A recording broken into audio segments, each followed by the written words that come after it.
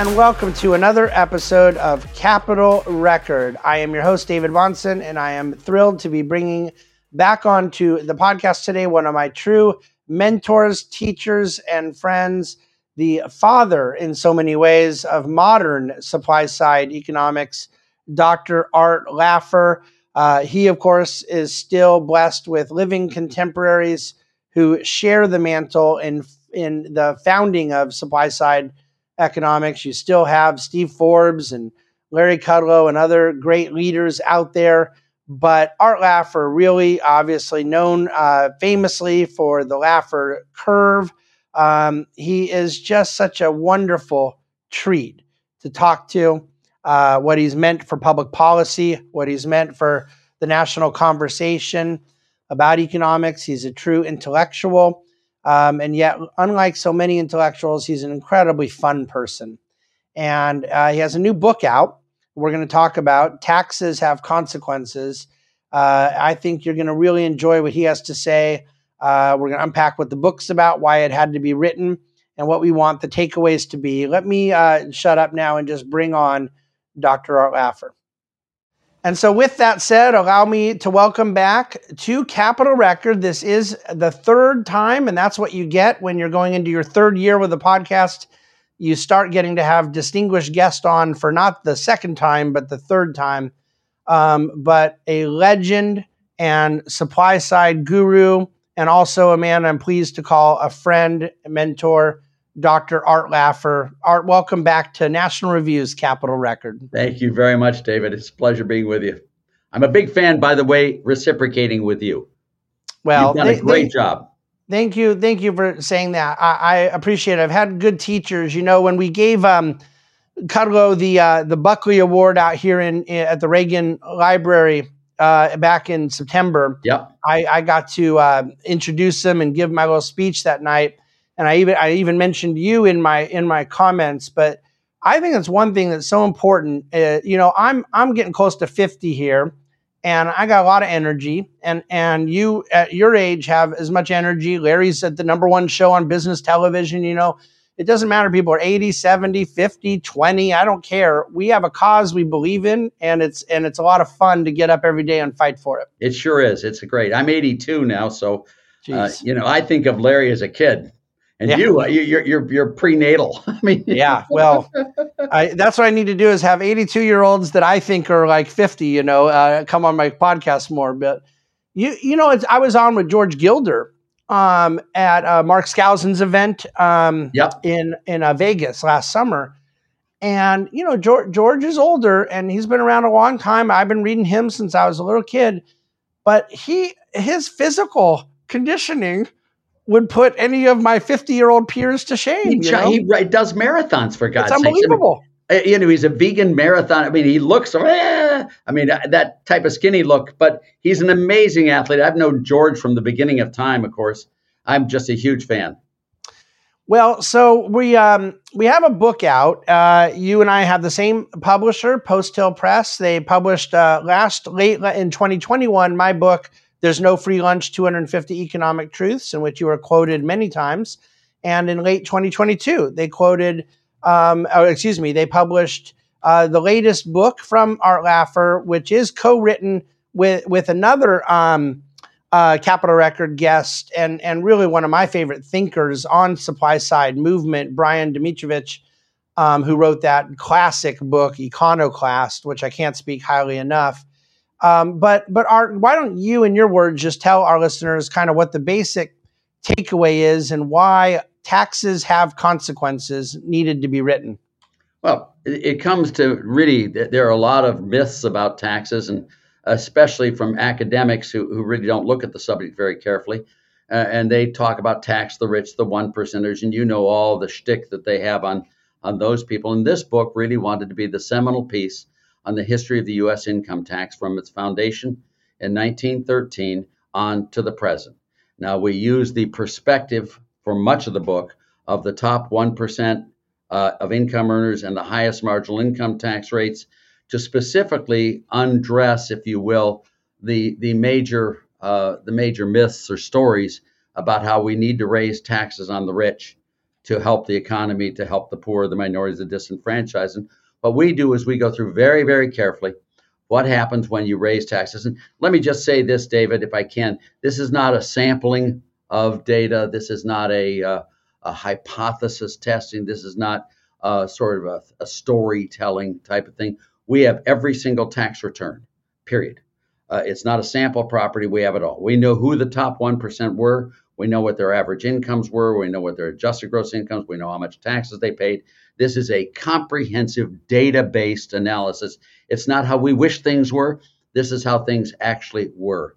And what I did in the first ones here, just to put it into public policy perspective, was every single time we've raised tax rates on the rich, every single time, the economy has underperformed. Every single time we have lowered tax rates on the rich, the economy has outperformed. And that really, really is true. You can go through it. In 1913, the highest marginal income tax rate was 7%. They raised it up to 77% by 1918. Then it went way down again in 1920 and 21 to 73%. Then it went way down to 25%, the roaring 20s. Then we got the Smoot-Hawley tariff, which triggered the Great Depression.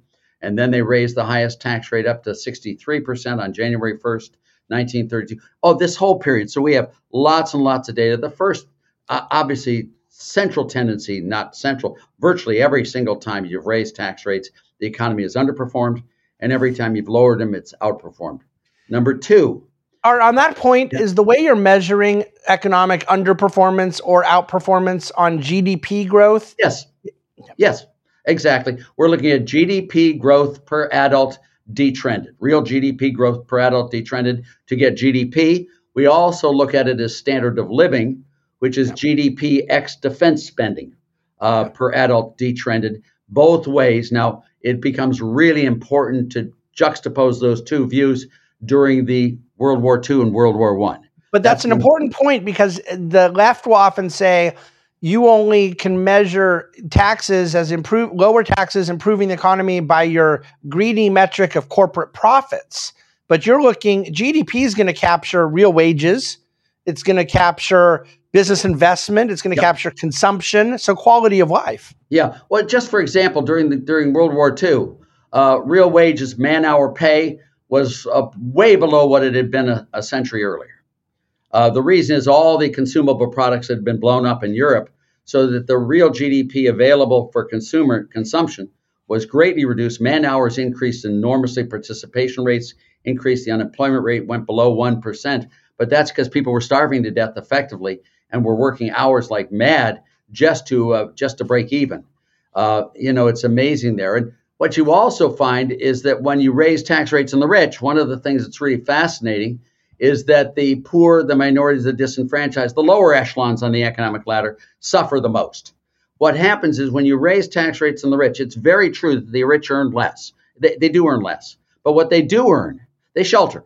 So the drop in their income, reported income, is much, much larger than their drop in actual income, because with high tax rates, all of a sudden, tax sheltering becomes very attractive, and they do that.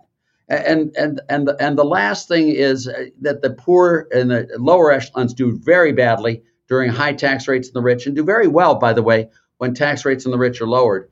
And the last thing that's sort of fascinating is that when you have very high tax rates in the rich, they would collect, and this is in the post-war period, they'd collect 2.5% of GDP as revenues from the top 1%. But what happened is those in the bottom 95, in other words, just missing a small group, taxes from the bottom 95 went way, way up until we got to 1981, 82. When they lowered the highest tax rates in 81, 82, tax revenues from the rich rose from 2.5% to 4%, and tax revenues from the bottom 95% as a share of GDP dropped down to 4%. So it's really fascinating. These are the big picture, political pictures today. I mean, every single era has its own fun stories. Chapter 2, we outlined the 20 biggest tax shelters throughout the whole history. It's just cool, this stuff. And we have a period of the Great Depression. We have a period of monetary policy and how that really didn't explain the Great Depression. And we go through all the different periods and ending with Trump. And so the critique could be, if you take just Reagan's tax cuts and what happened, or even just Kennedy's, that correlation is not causation and one or two incidents doesn't make your case. But by going through a whole century of data, it becomes empirically overwhelming. It does. And also we look at the states in the interwar period, and we look at the states in the post-World War II period. Now, for example, there are 11 states that introduced an income tax since 1961. That starts with West Virginia and ends with Connecticut in 1991. Each of those states declined dramatically relative to the rest of the nation after putting in the income tax. Each had every one of them in every single metrics, David. It's amazing. And it's amazing what happened in the interwar period, because the states themselves were the unindicted co-conspirators of the Great Depression. They raised taxes like mad from 31 on through 39, 40. It's generally as marginal income rates, or were they raising business taxes, investment taxes? They introduced income taxes, all except 11 states. I mean, all except 20 states. They do the payroll taxes. They did property taxes. Illinois was property tax crazy. They did corporate taxes. I mean, virtually any tax that they could find, they did. It was like, if it swam, they taxed it. If it flew, they taxed it. If it crawled, they taxed it. It's just amazing. And by the way, in 32, I think state and local taxes were twice the size of all others. Local taxes were twice the size of state and federal taxes in revenues. It's just amazing how property tax were a huge, huge tax. And of course, with the fall in prices, that raised property tax rates dramatically, which had all the riots in Illinois. It's just fun stories of history that have unfortunately been forgotten. So when you take a thesis that you and Brian have that I share, that taxes have consequences and that there is incentives that when you reduce marginal income tax burdens, you get more productivity, and other just basic kind of theses of the supply side movement, the critique can be one of two things now, because I don't think there's any question that the case has been made persuasively that lower taxes creates more economic growth and higher taxes takes away economic growth. And hopefully that isn't too complicated for people. The first concern would be, okay, then fine. How do you want to fund government? And the second case is number two, the morality argument, the justice argument, that we need some form of redistribution, because the bottom line is the rich get too rich, they hoard, you get oligarchies, blah, blah, blah. Both of those issues are directly addressed. Yeah. So tell me first on the funding of government. Yeah. I think that if there's any friction at all, which I don't think there is, with me and the supply side geniuses, the heroes of the movement, it's that I'm still a little bit harder on the big spending than I think, has been the case in the history of our movement, right? We've allowed the size of government to grow too much. And I understand that deficit spending, when it is funded by tax cuts that effectively, dynamically pay for themselves over time with better growth, that's not what we're really talking about. But I am concerned with a GDP as government as a percentage of GDP that goes from 15 to 23, 24. Yeah. How do you pay for the government that we have clearly determined we want to have in this country? Yeah. Let me just say that this is a book on taxes, and it's the tax history of the U.S.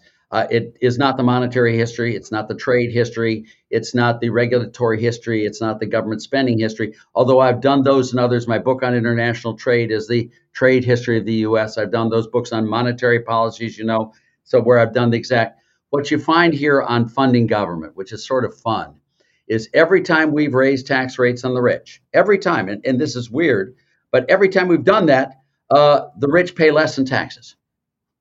And every time we've lowered tax rate, because they have no incentive when it's low tax rates not to report all the income they can, and they do, and revenues go way, way up. So therefore, in funding government, you're not going to get the money from the rich. You're just not. If you raise taxes on the rich, you're going to get less money from them. And that's why you find that in every time the Kennedy tax cuts, and I'm just using these as anecdotes, the Kennedy tax cuts, the Reagan tax cuts, what happened is revenues from the top 1% of income earners went way, way, way, way up. And it's just straightforward there. Let me let me try to get through on the spending side, which is pretty important, and on the income distribution side. We start off with Saez measures of inequality, income inequality, which is the percentage of total income earned by the top 1%. So when that's very high, income is very unequal, it gets sometimes as high as 22%. And when it's very low, when it sometimes gets down to 10% or even lower than that, like in the 40s and 50s and 60s and 30s, you find that the income is much more equal. But what you find happening is that when you do get more equal income, it's because you've made the rich report a lot less income. And the poor report less income too, and they are hammered. But the rich report a lot less income because they shelter their income with high tax rates. So you don't collect the income you do. We have the one chapter on Warren Buffett, which is just a lovely example because he has been so transparent on his income and his income taxes and all that he's disclosed to the New York Times that you can really look at that. ProPublica now has a lot of those same numbers that they've stolen and illegally released. Yeah. But Warren Buffett released his income tax returns legally and just told us, here's how I do it. And he had an income in 2010 that I calculated about 12.5 to 13 billion, and he paid 7 million in taxes because of the unrealized all the shelters that he's used and the gifts to the Bill and Melinda Gates Foundation, his family foundations, all of that. Quite honestly, quite straightforwardly, quite correctly. I mean, it's just what they've now released on Trump. I mean, all those were legal deductions. They weren't illegal. It's just he used the tax codes, and Warren Buffett does too. And so we've gone through that as to just how the rich have avoided paying taxes is by using shelters. And frankly, Congress not only has gone along with them on it, Congress has been part and parcel. You get all the people from Goldman Sachs who go to work for Obama, and they put in all these shelters, then they go back to Goldman Sachs, and then they use them with their clients. And it's been a very long-standing relationship between the federal government and major investment banking wealthy groups that have done this. And I don't begrudge them that at all. I'm not saying this in a pejorative sense. Is if you do not get agreement from all sectors of the economy on tax policies, you're going to get pushback. And when your fallback is pushback, you're going to get these guys finding all sorts of ways around the tax codes, and that they have done magnificently, just as you and I would expect them to do. And whenever you raise taxes on the rich pay less in taxes, and the economy suffers. So if you were hired to design the ideal tax policy for the federal government, we'll get to states in a second, tomorrow, and you were just sort of given an imaginary wand that it will get through Congress, which, of course, for you, Art, isn't totally imaginary. You had to really do it at we got it through in 86. We got it through in 86. Yeah. But even then, there had to be negotiation and give and take, and something Tip O'Neill was going to agree to, and you wanted Kemp on board and O'Neill on board, and of course Reagan had to like it and all of it. But if you could just design it, it's what I did with Jerry Brown. Would you get rid of all the loopholes or shelters, as you call them, because there would just be such simplicity and flatness in the tax code? And wouldn't that raise taxes on real estate developers, right? Like aren't there some shelters that an art designed tax code would actually raise taxes on, and wouldn't that be a good thing? Well, what you find is I did this with Jerry, and I took static revenue as being the right revenue, so I wasn't looking at spending in this, but we got rid of all federal taxes, all of them. We got rid of the income tax, we got rid of the corporate tax, we got rid of the capital gains tax, we got rid of the death tax, we got rid of payroll taxes, both employer, employee, Medicare, Medicaid, every single federal tax with the exception of sin taxes. And the reason we kept sin taxes is their purpose is not so much to raise revenues, David, as it is to change behavior. I jokingly say we Americans don't like drunk people smoking while we shoot each other. I thought you'd enjoy that one. But I like it. I like it. And I want to come back to a question on it, but so you left sin taxes in. We left sin taxes in, and we then had static revenue, which came out to 12%, 11.78%, I think was the static revenue neutral runner. I rounded it up to 12% for Jerry. We had it both on personal income with no deductions, no exemptions from the first dollar to the last dollar, and business net sales, which the Democrats call value added, again, coming out there to the first dollar to the last dollar with no deductions, exemptions, or exclusions or omissions.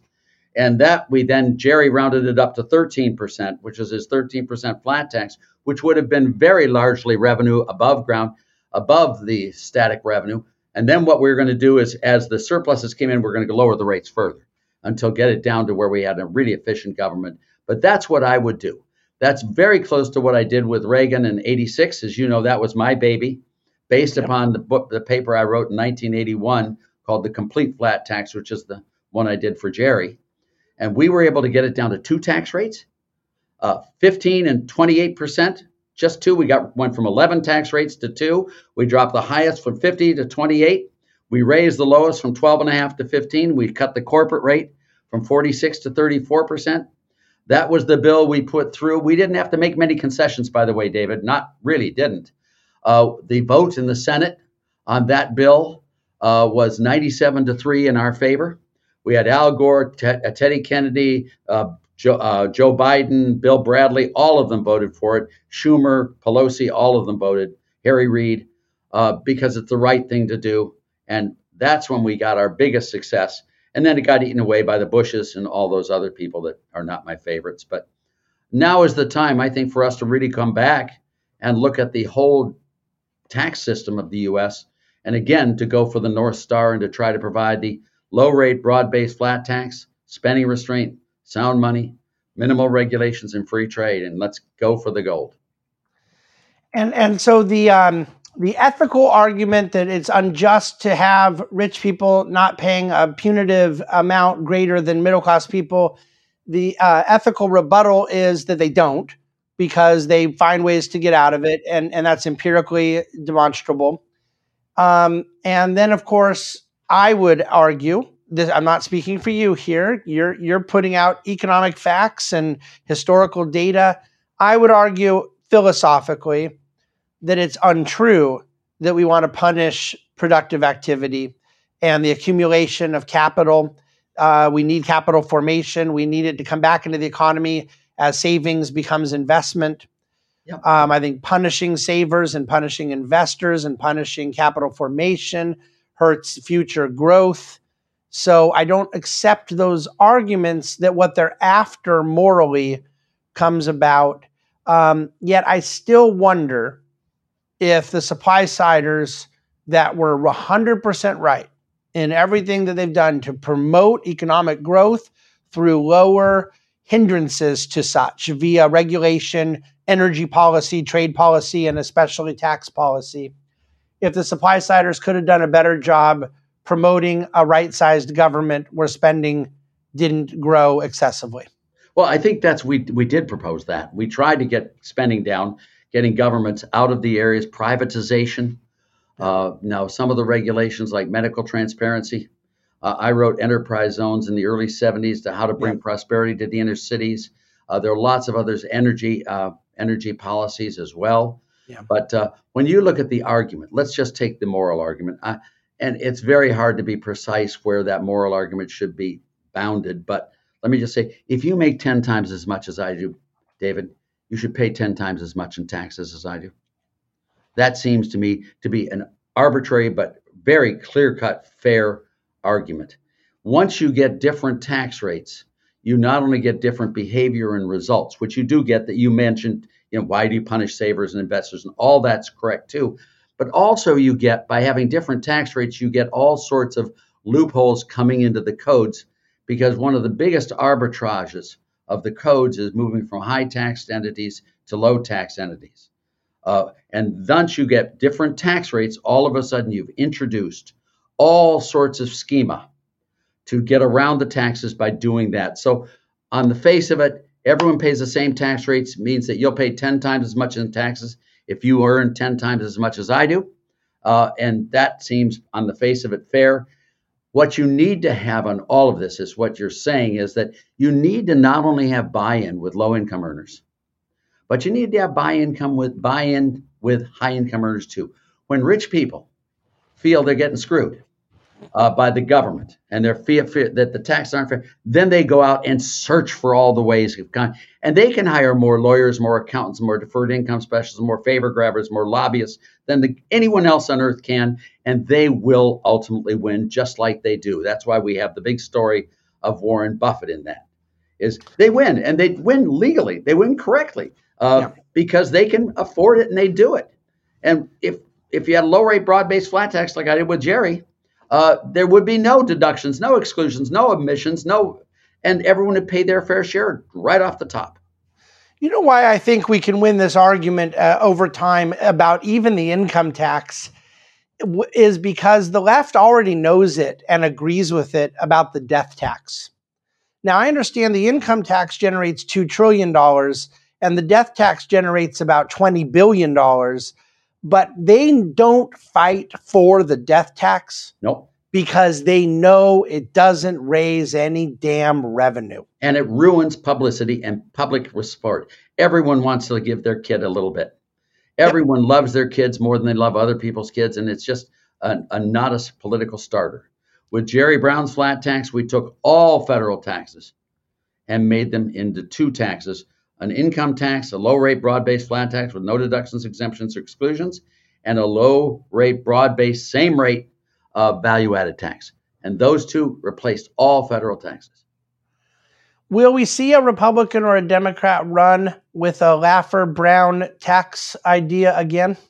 I think so. I think this is right now. I mean, why I think this is so opportune right now and apropos right now is the speaker's race in the Republican Party. The question is, here you've got a bunch of guys who are around. They didn't do well in the election. They haven't done well with the economy. They've had all sorts of renegade Republicans vote for the spending bills and all that stuff, which you and I disagree with and all that. And now they want to take control of the House there. And it is time for a good free-for-all, I think. I think free-for-alls in the political environment are great. We had an awful Republican situation there with Jerry Ford and the leaders of the House and the Senate in 1974 through, let's say, 1980. And Ronald Reagan came in from the outside and provided real leadership with real goals. I am one, David, and I hope it's not against your views, but I find revenge and anger and hatred really bad. I find going after Hunter Biden and just a diversion. One things we shouldn't do. What we should do is we should be the stewards of the economy. If you're gay, if you're straight, who cares? Do you like tax cuts? If you're pro-life or pro-choice, do you like tax cuts? My view is we should be stewards of the economy. We should be guardians of prosperity and provide. We are boring, dull people who know how to get the trains to run on time, to know how to get the proper level of government to let it be done. And that's what we should do. And that's where government's role should be.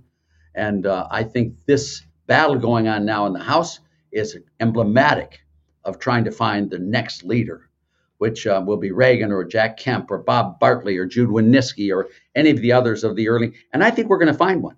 They're out there. And they're great people. And they need to bubble up to the top. Yeah. I really agree that if there's anything I look to Republican legislators to do, it's to hold the line on taxes. I am a pro-lifer, and I am a strong national security Reagan conservative, and I am a lot of things. Me, in my all those I am too. But I think that you're right that you would look at it as sort of a baseline. That a basic philosophy of taxes ought to be kind of table stakes, to serve right on the right in the U.S. Congress. The leadership side and having that right candidate. One of my favorite things President Trump did is honor you with the Presidential Medal of Freedom. I love that he pardoned Milken, by the way. And I certainly love a lot of the corporate tax reform that he got done. And I'm also thankful to Paul Ryan and Kevin Brady and others, of course, we couldn't have done it without them. But I don't know that the moment in history that we have found that guy yet, right? The Reagan, the Kemp, the leader, the moral authority to go promote the message you're talking about. And I think that we need to get rid of the fights, the revenges, the jealousies, the ego, the narcissism, the pettiness, the punching down. I'm not a billionaire, but I'm a pretty wealthy guy, as you know, and I'm not the president of the United States, but I have a decent little platform with my small business or whatever. But I'll tell you, the idea of punching down at people, if I were the president of the United States and a multi-billionaire, it would never happen. No. The only reason I'd want that is so I would never have to think about all those people again. A little CNN reporter or you know what I mean? I do. We need someone who takes on the cause, not those smaller. Yeah. battles. And, it's always very easy to see who they are in retrospect. It's very hard to see who they are in future. For example, let's take Ronald Reagan. And I don't know if you know his past in there. He was leader of AFTRA and SAG. Sure. He was the union boss. He was the most militant union boss, causing nationwide strikes. He was one of the real aggressive anti-business union leaders. Yep. When he was elected governor of California, he was the biggest tax increaser ever. He raised the highest income tax rate from 9.2 to 11.2, corporate from 9 to 11, capital gains from 9.2. He chaired the Equal Rights Amendment. He got rid of all the anti-abortion statutes in the state of California. Who could guess that guy would be the greatest president ever? But no fault divorce laws. Remember that? Oh, yeah, of course. Yeah. All of that. And all of that, he became the greatest thing. And the reason he did was because he learned. And he became the symbol of everything we believe now to be pro-growth and things that he opposed totally when he was in his past. So what I beg people not to do is don't judge everyone by their past. Look as to what they will be in the future. Jack Kemp, when he started at the Kemp Capital Accumulation Act, which is the silliest thing I'd ever seen. Jude and I spent days and months and years with him trying to get him. And finally that he saw it, the tax cuts, when just to show how he bought into it. Jack, do you know who Jack's middle name is? Remember? No. French. It was Jack French Kemp. He was the second JFK. Oh, yeah. I loved it. So that we got the JFK tax cut we broke, because we were all Kennedy Democrats from the 60s who brought it to Jack, and did he love? He was the second JFK. And, it doesn't matter. But once he bought into the role, he became the greatest spokesman ever. Same with Bob Bartley. Same thing with President Reagan. Same thing with Jude Wanniski. Jude was an ex-commie from Las Vegas, and all of these guys joined us and became the happy warriors. And that's what I love about that. And you never could have guessed that looking at it in retrospect. But this is an area you bring up that I think is important for the future. And it's something I have benefited so much from guys like you and Larry and Steve Forbes and George Gilder, who are winsome and intelligent and happy warriors, and yet very philosophical. There's a true north of ideology of what we believe about economics, what we believe about political science, about civic responsibility. I worry in the populist moment that sometimes you get people doing the right thing, but maybe not for the right reasons, and it isn't as foundational. It isn't as core. You can't build a movement off of it. Where what ignited Kemp and Reagan and Bartley and Wanniski and Gilder, these guys believed it. It was really philosophical. Yes, that's true. And that's so important. I mean, what you do say, and, by having that leadership, you could get rid of these fringe groups and force them to come into the mainstream of the big tent. It would be hard to have impeachment hearings on Mayorkas if we were really launching the missile of low-rate, broad-based flat tax, spending restraints, sound money, minimal regulations, free trade, medical transparency, enterprise zones, energy freedom. All of those takes all the oxygen out of the tent and provide the prosperity. And then who cares about Hunter Biden? I mean, you know why I'm most against the Hunter Biden thing?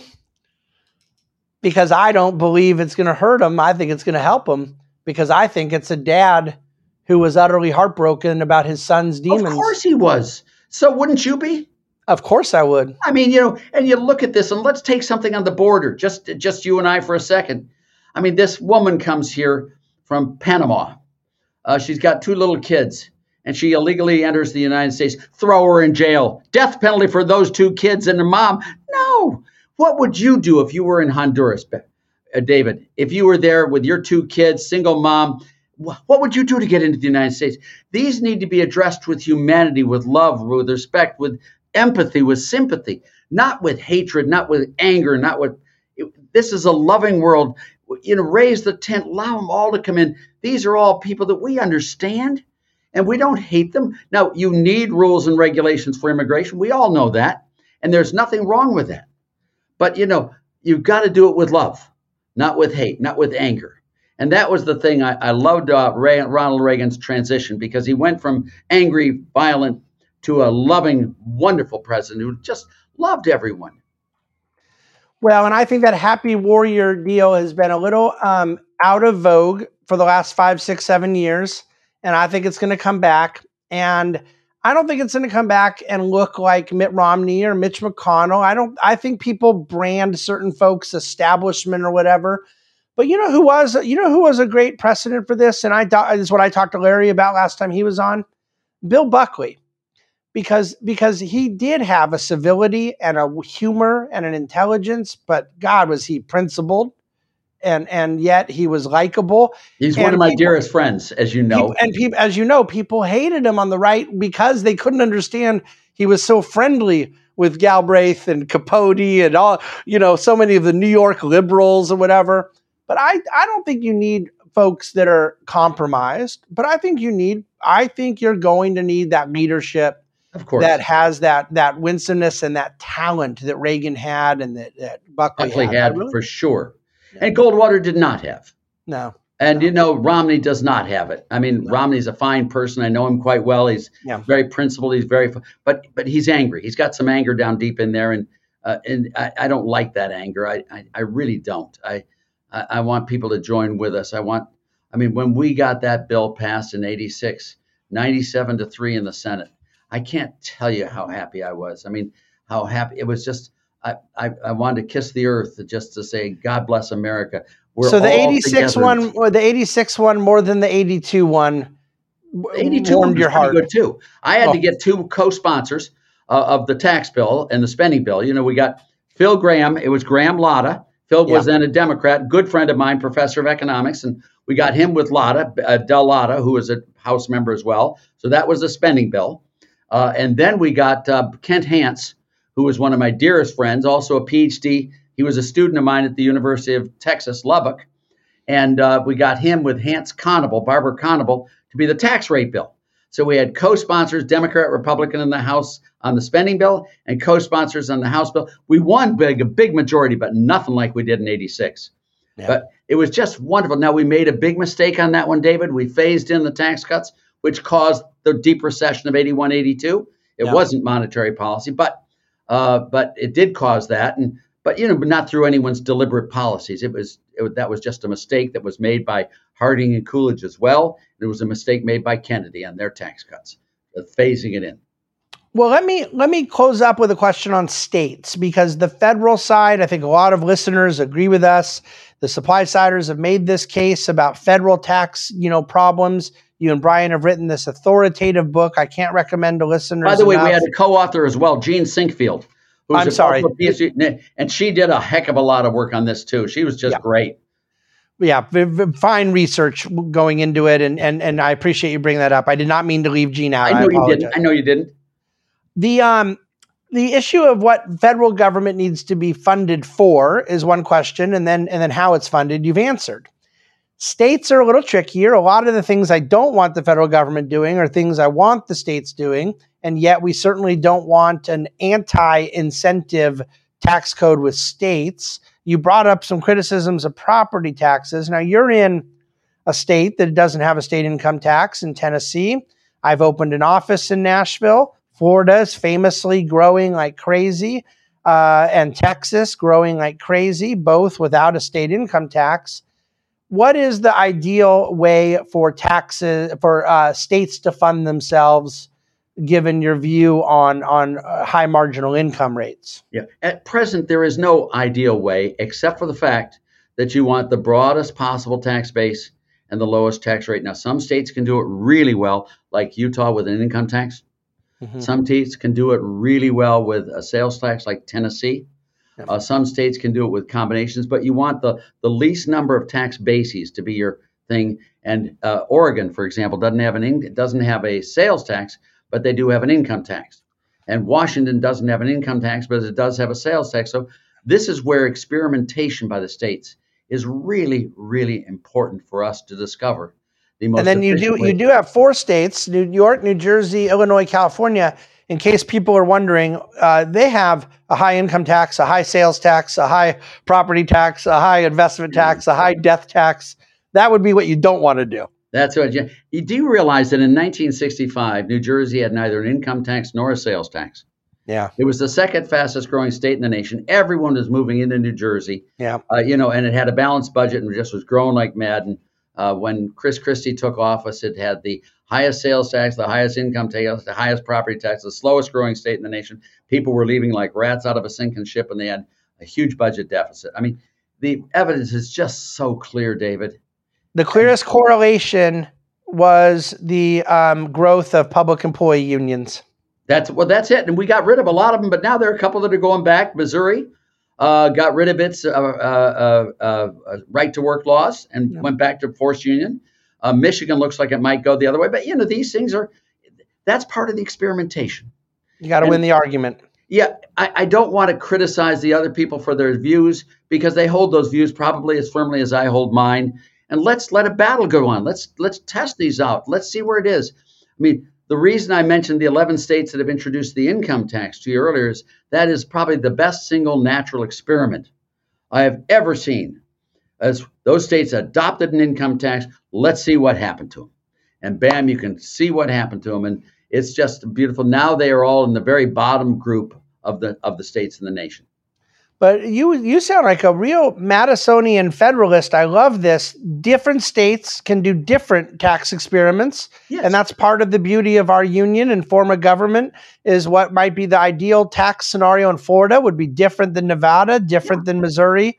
That's your view here. I love it. It is. It is that view. And, it's been going on for a long, long time, and people are allowed to move. States are allowed to have different policies, and people are allowed to vote with their feet.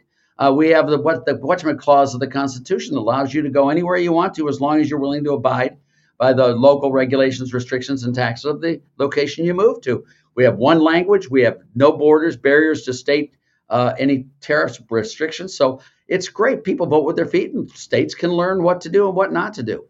And sometimes we just don't get something, and all of a sudden it just pops us. Milton Friedman, in the Monetary History of the United States, in analyzing the Great Depression, never mentioned the taxes, never mentioned the Smoot-Hawley tariff or any of that. He talked only about money. Yeah. Obviously, I think it's all taxes. But at that time, taxes weren't the discussion. And who knew that tax bill of 32 would cause the damage it did? No one did. Now we do. Yeah. No, it's interesting. It would be one thing if Milton and Anna had critiqued the theory that Smoot-Hawley exacerbated the Depression so that I could have heard what their counter argument was, but to have not addressed it, I think it was necessary in Milton's formation of monetarism at that time. And I certainly agree that the Fed cutting off money supply at that point, Bob Mundell agreed with that. He just didn't think it was the whole story. He thought it was part of a story. Yep. So Art, I could just talk to you all day. I love this. I really want listeners to get this book, Taxes Have Consequences by Art Laffer. Several co-authors that provided a lot of information, a lot of research. It just came out. It's the hottest #1 book on Amazon and free enterprise right now. And so I really believe that this message the book is going to equip people with a lot of information. So when their professor at college or the guy they're talking to at the bar or the coffee shop brings up some issue, it just provides, it's not politically loaded. It's just empirical information. And it is sort of fun because you get someone like Saez that says the Laffer rate is 73%. That's the revenue maximizing from the rich rate. And yet we have 3 years, 1919, 1920, and 1921, when the rate was 73%. And they dropped it down to 25%, and revenues went way up, just right flat in his face. It's a pie right in Saez's face. I saw a picture of Furman's teaching it at Harvard, where he has the proper rate for the rich is 73% as well. It's not true. No. The revenues from the top 1% of income earners under Reagan and Kennedy went way up. Way up. Yeah, and just to refute everything, we've got the numbers, and it's not a sample. It's every damn tax return there is. We know who the top 1% were by name and by average income, by taxes they paid. Bingo. Yeah. Well, I appreciate not only the work of this new book, but the decades and decades of work to the cause. And I promise you, at 82, I will be going as strong as I can. If God blesses me great. with the same great life he's given you, we'll keep fighting the good fight, my friend. Thank you, sir. Thank you very much, David. It's been loads of fun being with you again.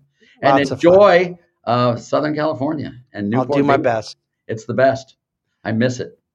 Well, besides the 13.3% state rate, I enjoy it as well. Don't miss that. All right. Thank you. Well, thank you so much for bearing with this conversation with Art and I. I hope you enjoyed it as much as I did. I hope you'll buy the book, Taxes Have Consequences. I hope you will see the incredible importance of, through all the various controversies that exist, all the disagreements, all the things out there right now as it pertains to monetary policy, trade policy, spending, this and that. The one thing that you would think those on the right committed to the cause of a free and virtuous society could agree to is the need for a lesser tax burden and greater incentives for human productivity. It is at the core. I would root my case in the moral argument for the great things that happen when the human spirit is allowed maximum productivity, maximum incentive, what we can do to the quality of life, what we can do of others, what we can do to meet human needs, to lift others out of poverty. Art has understood this for many, many years, and he's exactly right that at the root of it all, you cannot get anywhere when you're still getting redistributionist arguments, burdensome arguments about tax policy standing in the way. Get Art's new book. Share this Capital Record episode with as many as you'd like. Subscribe, rate us, and in the meantime, we'll look forward to a really special Capital Record next week where I'll be bringing on Rusty Reno for us to talk about our recent back and forth articles related to the future of capitalism, where the state needs to fit in the market economy. And I'm looking forward to a discussion where there is real, genuine disagreement between myself and Rusty Reno of First Things. That'll be our guest next week on Capital Record. In the meantime, thanks so much for listening.